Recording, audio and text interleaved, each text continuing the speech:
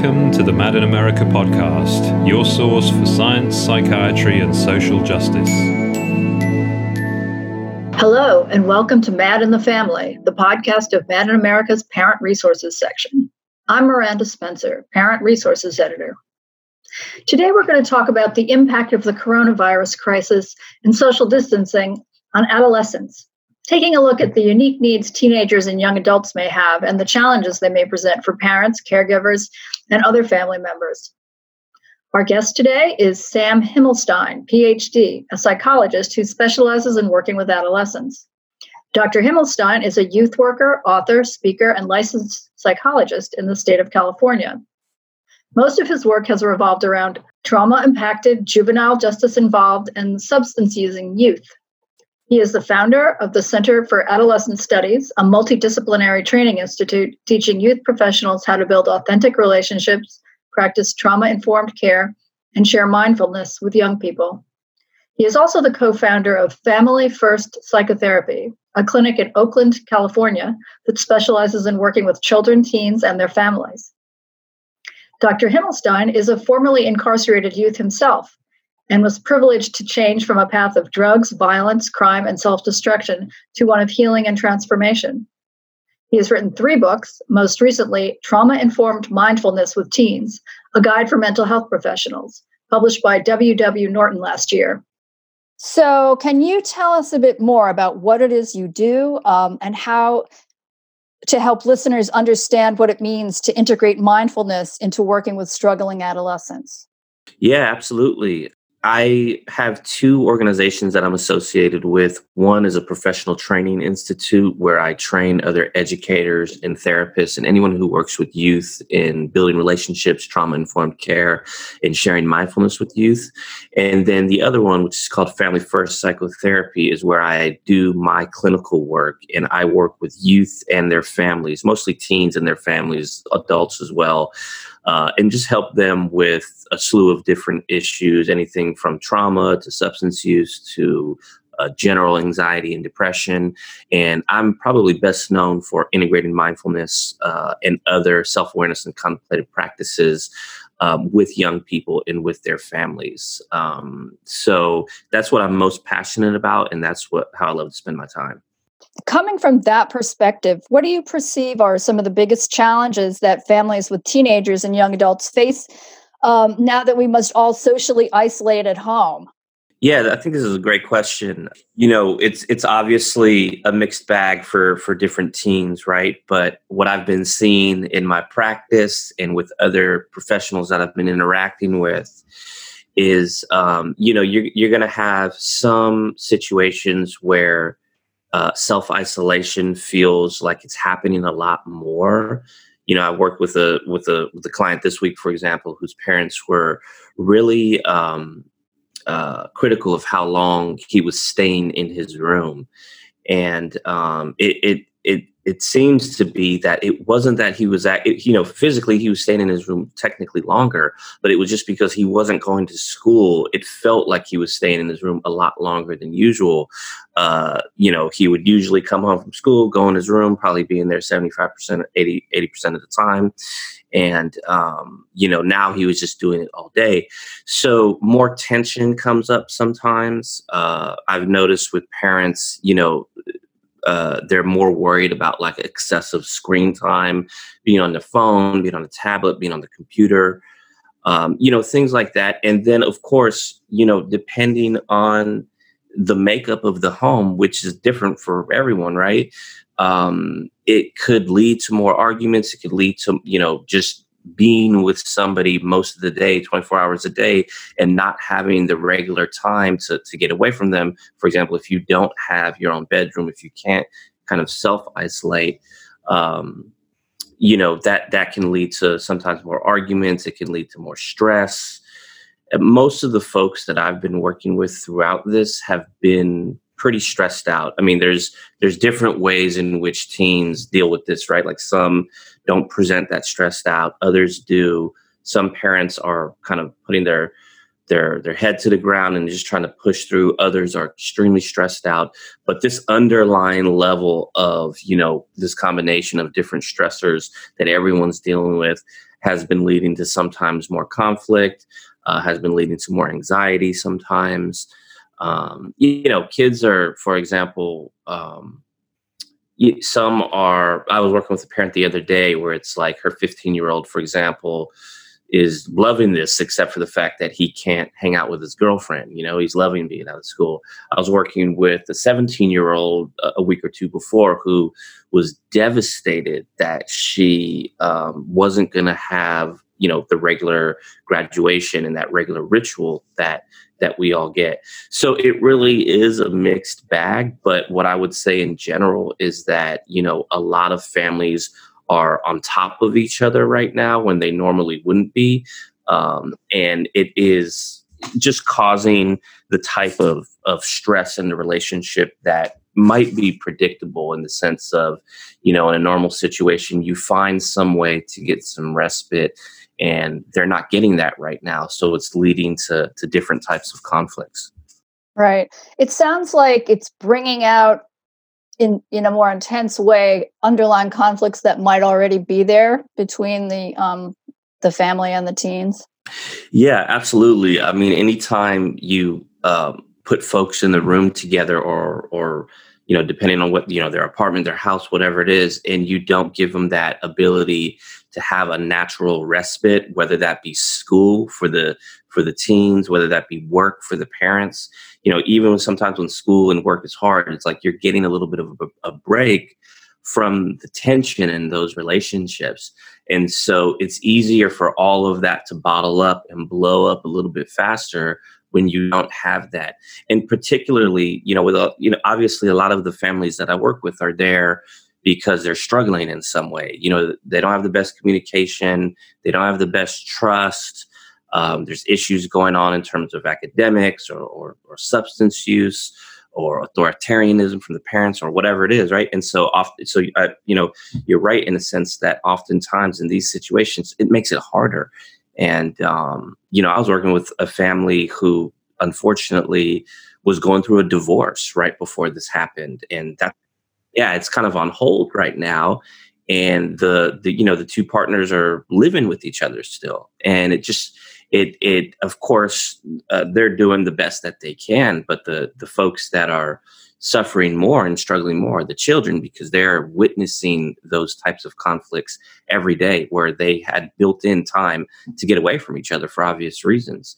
So yeah, I mean, it's kind of an understatement to say that, like, if you don't give folks that time apart, there is much more of a likelihood that stress kind of bubbles up to the top and more blowups happen. And with all of that being said, I also just want to kind of round out this idea with, I've also worked with and being cognizant of a lot of families who have been on the opposite side of the spectrum, where they've really banded together, they've bonded, they've had more family time, they've done things they normally wouldn't have done together. So that happens too. I don't want to say that doesn't happen, but obviously with the families that I'm working with, they're coming into psychotherapy and counseling for a reason. And so those underlying issues are kind of being put on steroids during these types of times.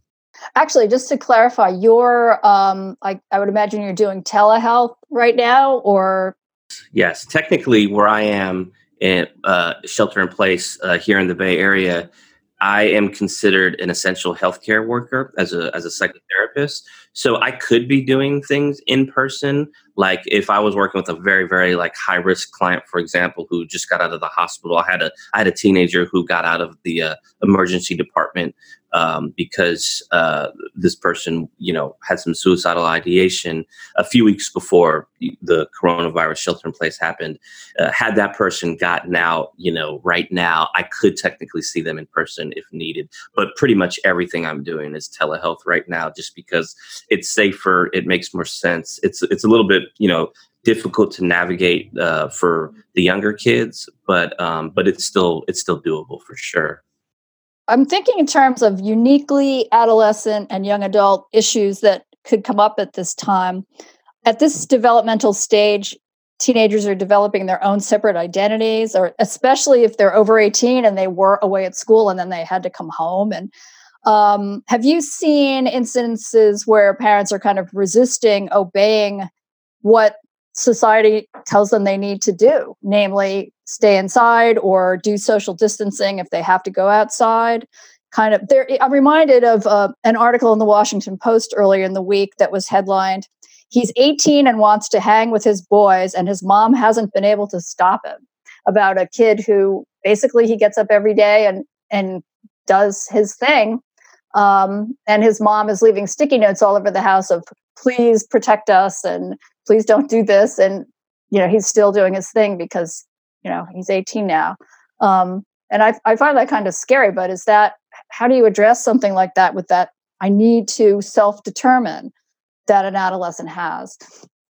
Yeah, that's a great question.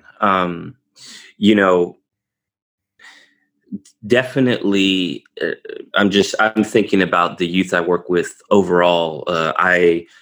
The last program I ran before shelter in place happened, I was leading a day-long mindfulness and meditation event at a youth correctional facility here in California. And this was like kind of the big house in a way. It wasn't just a county level juvenile hall, it was a state level correctional facility. And this was on the Friday before the Monday that shelter in place happened here in the Bay Area. And we were having this conversation, about the coronavirus and, how it was kind of ramping up. And there were a number of young men that I was working with. These were all older teenagers, anywhere from 17 to 19.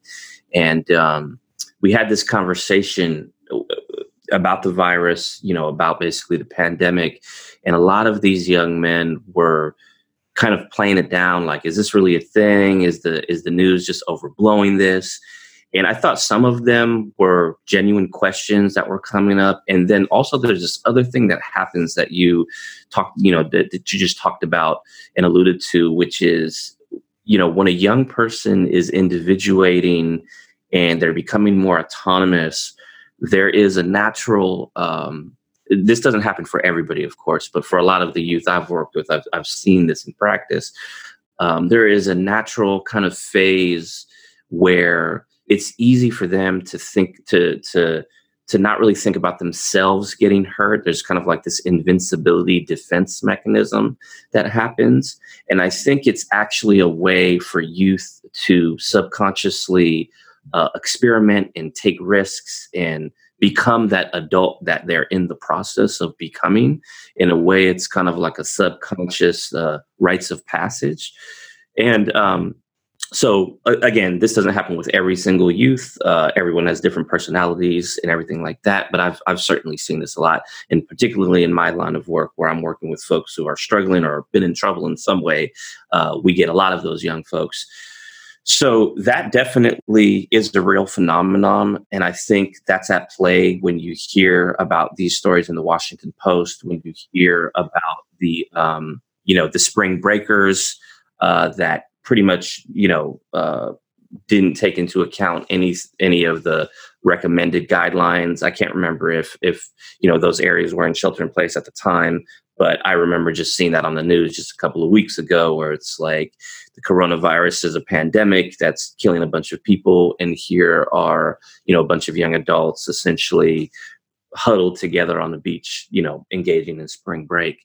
So I definitely think that's at play. And part of it is probably that defense mechanism of invincibility that comes up for some of these young folks. Part of it is probably, we've heard far and wide in the media that this isn't going to mostly hurt young people.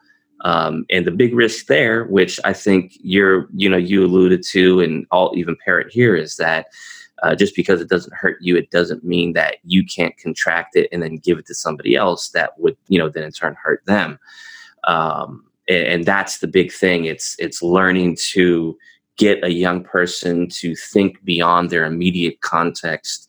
And from a brain development perspective, that's a difficult thing to do, because literally their prefrontal cortex, the frontal lobe, that part of their brain, which is the last part of the brain to develop in a human being, and also the most recent from an evolutionary perspective in human beings, that's still developing when somebody's 16, 17, 18, 19, 20 years old.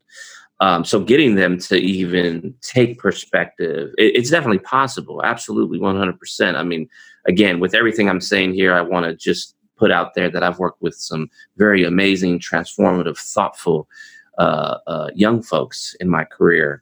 And it just takes, the best thing that I've seen happen, or the best results I've seen come from building authentic relationships, building trust. And instead of just kind of trying to point the finger or wave the finger and say, don't you know this could hurt somebody? Because logically, they probably do know that. It's just like smoking cigarettes. If you go up to somebody and say, don't you know cigarettes can cause cancer? They will probably blow cigarette smoke in your face, right? It's not necessarily an education thing. It's much more of a, how do I get this person? How do I meet this person so that they can be motivated to do something different? And it's very difficult when, like in the Washington Post article, the 18-year-old's coming home and they're striving for autonomy and they just want to hang out with their friends. That peer group really is the second family.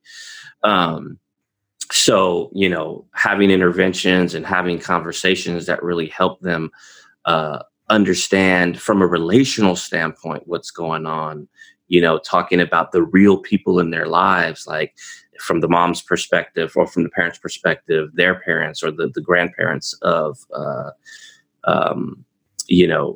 the child or the people in their community and things like that. And even having conversations with the other parents and sitting everyone down, through Zoom or on the phone or something like that, and being like, how can we come up with a plan where you can all still be connected socially, but not physically, rather than just saying stop, is going to be a much more effective route. It's not always going to work. Sometimes these are, kids who are pretty stubborn, and those are the folks that usually end up in my office. But it's going to be better than just trying to say, don't you know that this could, you could put somebody in danger, because usually it's not an educational issue, Great question. It sounds like if you engage them in finding solutions together, they don't feel as, I guess, bossed around. Yeah, one of the authors that I'm a big fan of is the guy named Michael Riera. He wrote a book called Uncommon Sense for Parenting for Teenagers, and one of the concepts he has in there is that when your child is becoming a teenager, right, they're going through this historical phase where there was usually some form of a rites of passage where they were transitioning into adulthood.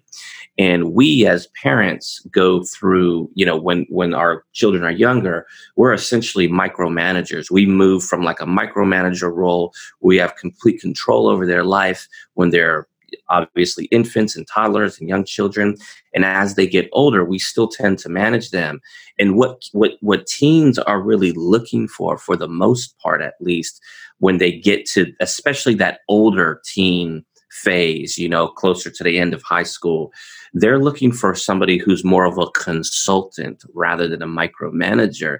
And that is a difficult thing for a lot of the parents to wrap their heads around. I mean, that concept alone in practice is probably about half of the family therapy, at least, with the parents that can be really authoritarian at times and have a struggle letting go of control. And so, for example, just to come back to what we're talking about, in practice, what does that mean? It means when you want to set boundaries in some way, like, for example, talking about social distancing with your teen's friends, instead of saying you need to do this, this, and that, which would be a manager or really a micromanager, it would be bringing them to the table, empowering them, letting them have some autonomy, and being like, can we figure this out together? Because I'm scared. I'm scared that you're going to come in and contract a disease from a friend of a friend of a friend, give it to me, and then I'm going to give it to grandma, So it's a little bit of this coming at them from the consultant rather than the manager role, and a lot of authentic self-awareness and authentic self-disclosure.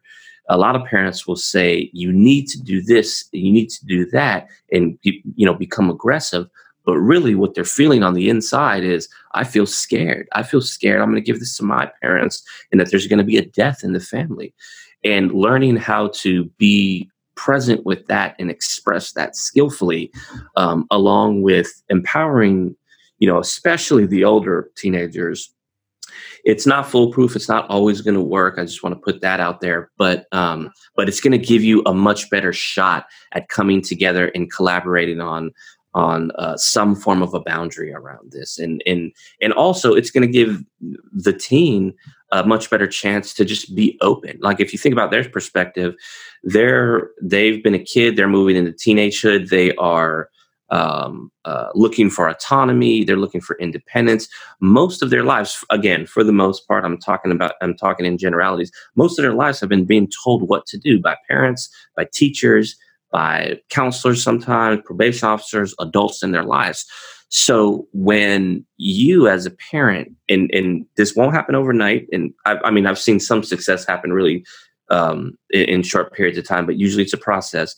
But when you change that tone with them, sometimes it's like a breath of fresh air for them.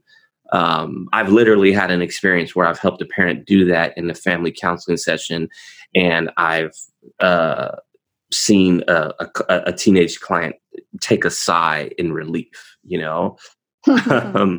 So it's a great question, though. I mean, this is definitely something that a lot of parents and families with teenagers are struggling with at this time. Yeah.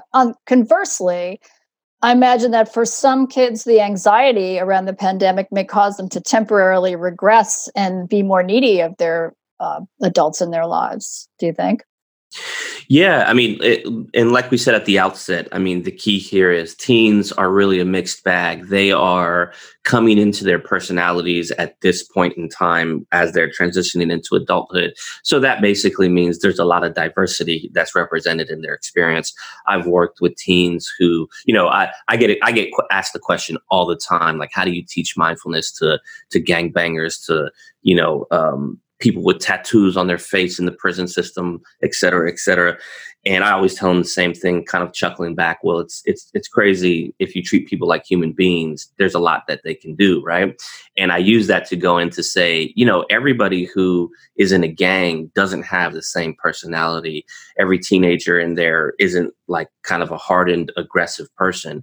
There's people with a lot of different personalities, and it's the same things with teens at large. So certainly I've worked with some teenagers who they just lend more to the anxious and worry and nervous side of the spectrum.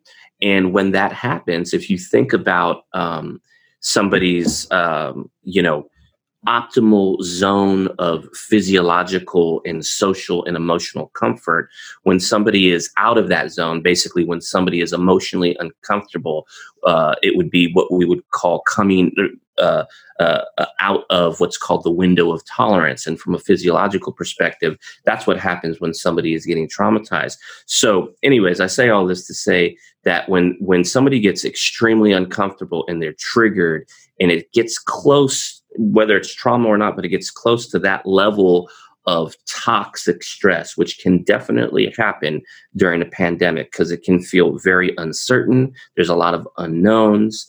A lot of teens are searching for the known in many ways. They're searching for that autonomy. And so when that happens, they can regress to whatever,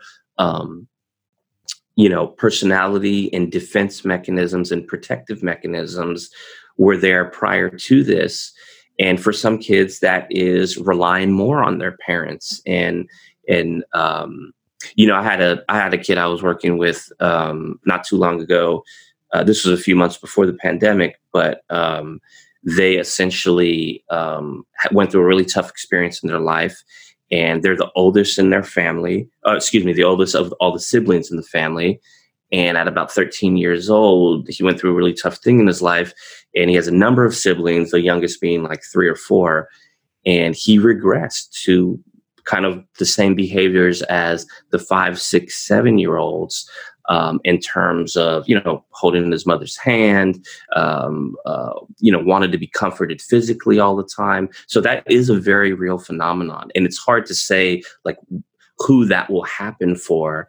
Just when we're pushed up against the wall with this much stress that a pandemic creates, people regress to their organic protective mechanisms, the things that have developed and been conditioned over time. Well, now to bring it to your specialty, how do you deal with these challenges using mindfulness and other evidence-based techniques from your practice? What would you tell the parents in using mindfulness, and what would you tell the young people? Yeah, great question. It's not too different between the two, although, of course, there are some differences. With parents, what I find myself doing the most with parents, and of course, this was happening prior to the pandemic, but certainly is much more of a focus now, is I really help them understand that their own self-care and resilience influences greatly their families, their teens, their partners, self-care and resilience. So for a lot of parents, it's really easy to get into the mode of taking care of others before I take care of myself. There's a lot of nurturing that happens in parenthood, right, by default. And so what I'll do is I'll help them understand that, if you're not attuned, if you're extremely stressed out all the time, if you're extremely reactive because you're anxious, because you're worried about your future, about the future of your children, about are they going to be able to graduate from high school, all of these different things. If you're not taking care of yourself, that can negatively influence, just the whole family system. And conversely, if you are taking care of yourself, it can have a positive impact because you're modeling it. It gives you a chance to talk to your children, to your teens, to your partner, if you have a partner, or to other family members, about what you're doing. And so I use that kind of like as a framework to be like, there's many different ways we can take care of ourselves. And some of those rely on other people. Some of those involve, a lot of social things like getting a massage, for example, helps people relax, but not a lot of people are getting massages right now because of social distancing. So I frame the practice of mindfulness as an inner resilience and inner self-care tool that we can't always control what comes up in us. We can't always control when we're angry or anxious or what have you. And we certainly are being very, very highly encouraged to be controlled physically, to not go out, to not be with other people. So mindfulness is really a practice that you can do on your own, just in a couple of minutes, and sometimes even less, to help you learn to manage all of that experience, right? So in a way, there's a lot of, gaining that buy-in. And I do that in a very similar way that I work with youth. With youth, if anybody who's ever been to any of my talks or my online trainings or anything like that, I'm really, really big on building an authentic relationship first and foremost. And that's what I call relational mindfulness. It's just being very intentional and aware of the relationship as it develops rather than being passive about it. And that creates receptivity and trust. And then when I say, hey, you've been struggling with XYZ lately in my life, I've found this practice to be really helpful for reasons XYZ. Are you willing to give it a shot? Are you willing to try it? Most youth will at least be willing to try it. If they're willing to try it, there's a chance they can have a positive experience with it and gain some proficiency in it. It's not too dissimilar in terms of my relational approach with the teens that I work with and with the parents. I'm building that relationship. Trust and safety, interpersonal safety is a big part of that. And then when we get to that doorstep of the practice, I'm really looking at the unique factors of the person or the people in front of me to help determine, what types of mindfulness practices will I share with them, how long they will be. Will it be formal mindfulness meditation? Will it be more informal mindfulness? That kind of depends on their makeup, if they've experienced trauma, and so on and so forth. But most people that I've worked with, when I build that relationship and we build this kind of safe container, are open to it and have found a lot of benefit, even in just being able to pause for a few moments and breathe and be present to whatever experience is coming up with an attitude of non-reactivity and non-judgment. In a way, it's a respite from a lot of the external chaos that's going on. And so usually I'm teaching something like that, like an inner form of resilience, inner self-care strategy to parents and to youth. And that is also contextualized in what they can do in their environment. Of course, I'm helping a lot of parents right now who are working from home and having struggles with a predictable routine and motivation, helping them do normal things that they would be doing if they were going to work, like have a routine, wake up at the same time, eat lunch at the same time. Here's how to manage your schedule, your child's schedule if they're younger kids in terms of homeschooling. All of those external behavioral factors, of course, also help so that they can have the bandwidth to schedule in, so to speak, an inner awareness practice like mindfulness. So, for people who aren't in a formal therapeutic setting, who are just listeners at home, what does Mindfulness 101 look like? If they're just saying, I would like to try this, but I'm not, going to be having a session. So what are some of the things that mindfulness means? Because people have a lot of different ideas of what that looks like. And I understand that it can look different for everybody else, but for a teenager to use mindfulness or to their parent to use it, or for it to be a family mindfulness hour, what are some simple suggestions that maybe anyone can try? Yeah, great question. Thank you for presenting that. I'll just say first that one of the main misconceptions that I hear is that, because I travel around the country, or I was traveling around the country before this pandemic hit, and I teach educators and therapists and parents and work with kids, right? And sharing mindfulness. So the main misconception I hear that I think is really important to clarify at the outset is mindfulness means present moment awareness with an attitude of non-reactivity. What I didn't just say there is that mindfulness means taking deep breaths and calming down.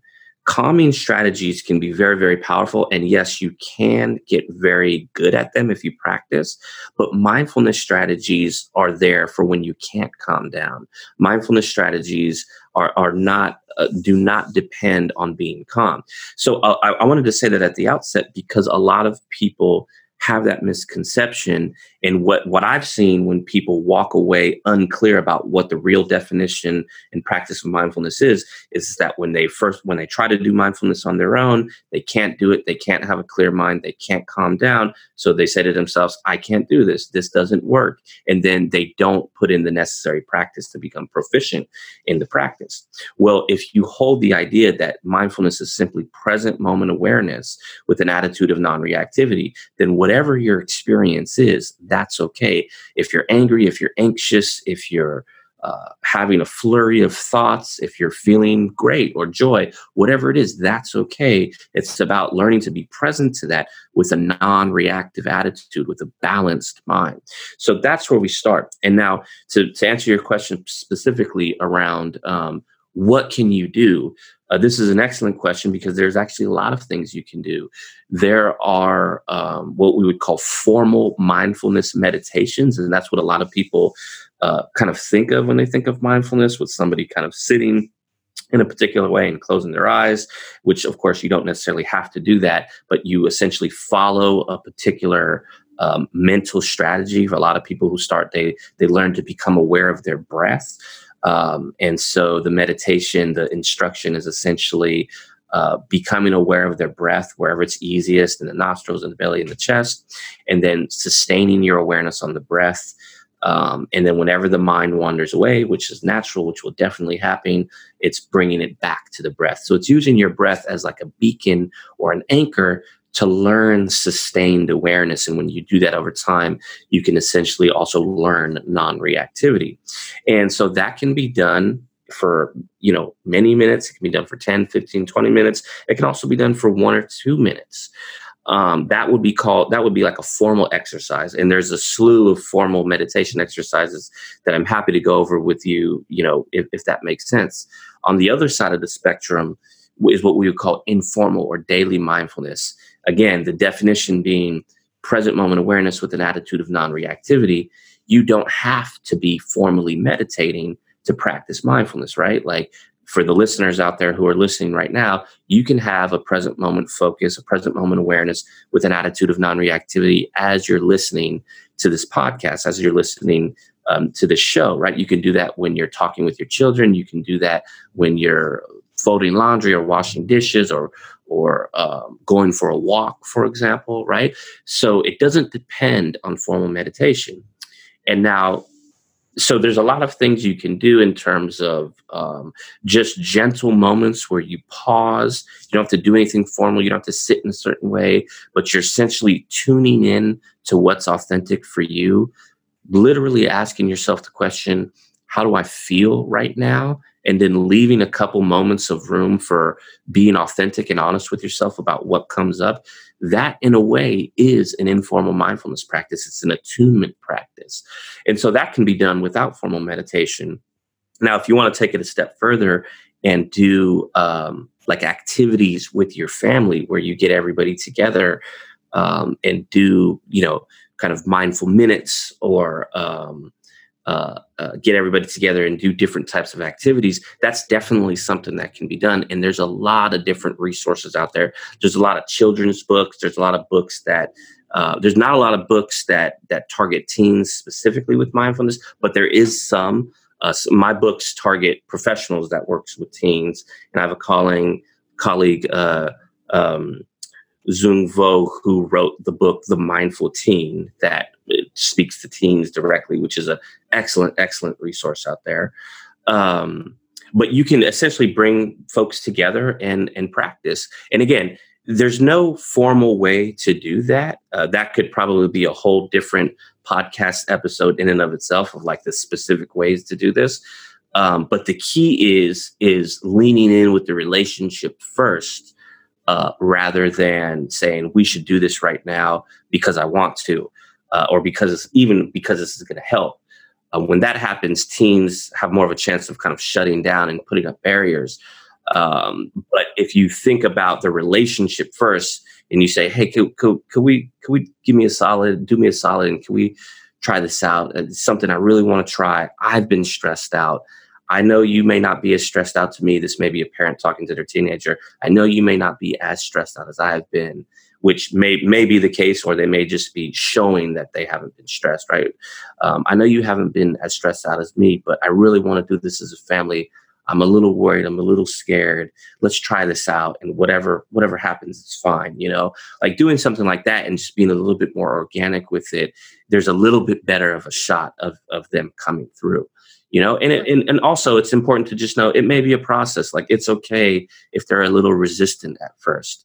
Like we talked about before, that defense mechanism of invincibility is there for a reason. It's there because they may actually deep down on a deeper level be feeling anxious or be feeling a lot of worry or uncertainty about the future.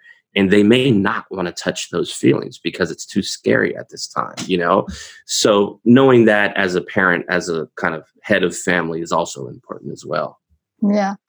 Could you clarify the term non-reactivity? Because on one hand, you're saying emotions come up and they're okay. But so it's like you're already, if you're having an emotion, you are reacting. But I think you mean something different when you say non-reactivity.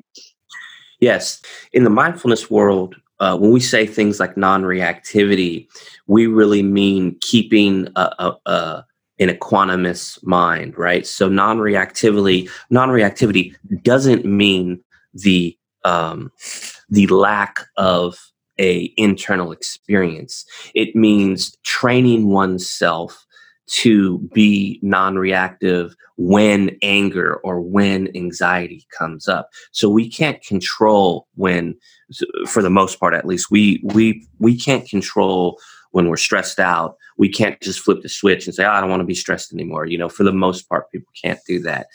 And that's why mindfulness is such a powerful thing. So it's when those things come up.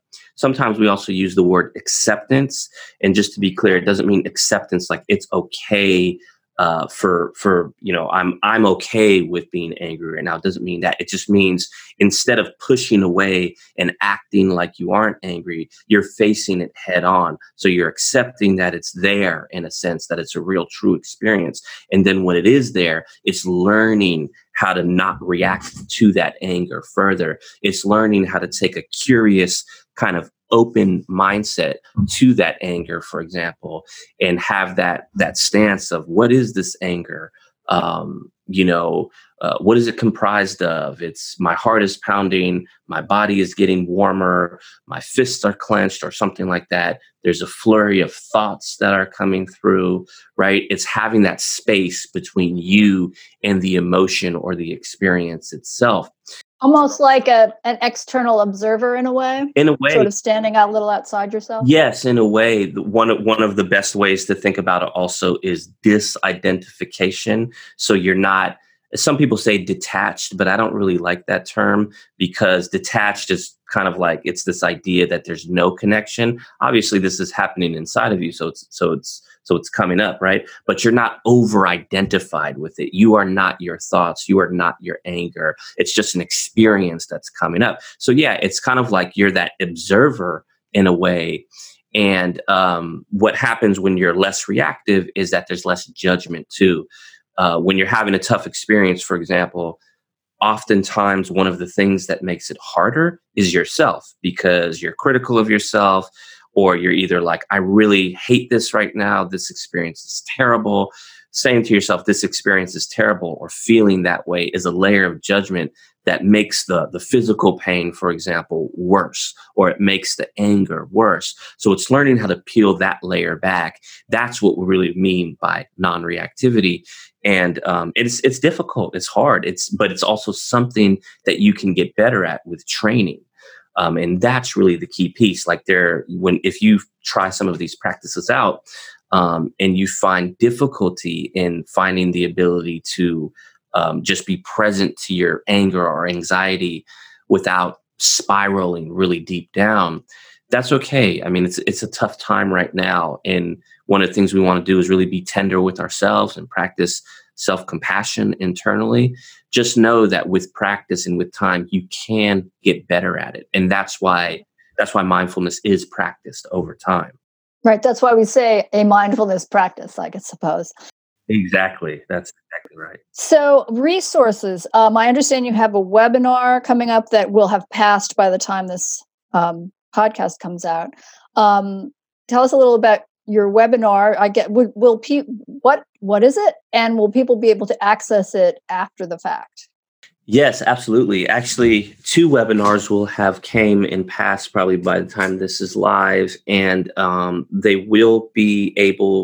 will be able to access them. So my 2 organizations that I mentioned earlier, one is called the Center for Adolescent Studies, and I did a webinar essentially where I focused on self-care and resilience and contextualized mindfulness in that for helping professionals. So anybody who's in the helping profession, whether you're a therapist, nurse, anyone that's an essential worker these days. And we had an exorbitant amount of folks attend that. It was amazing. There was a tremendous response.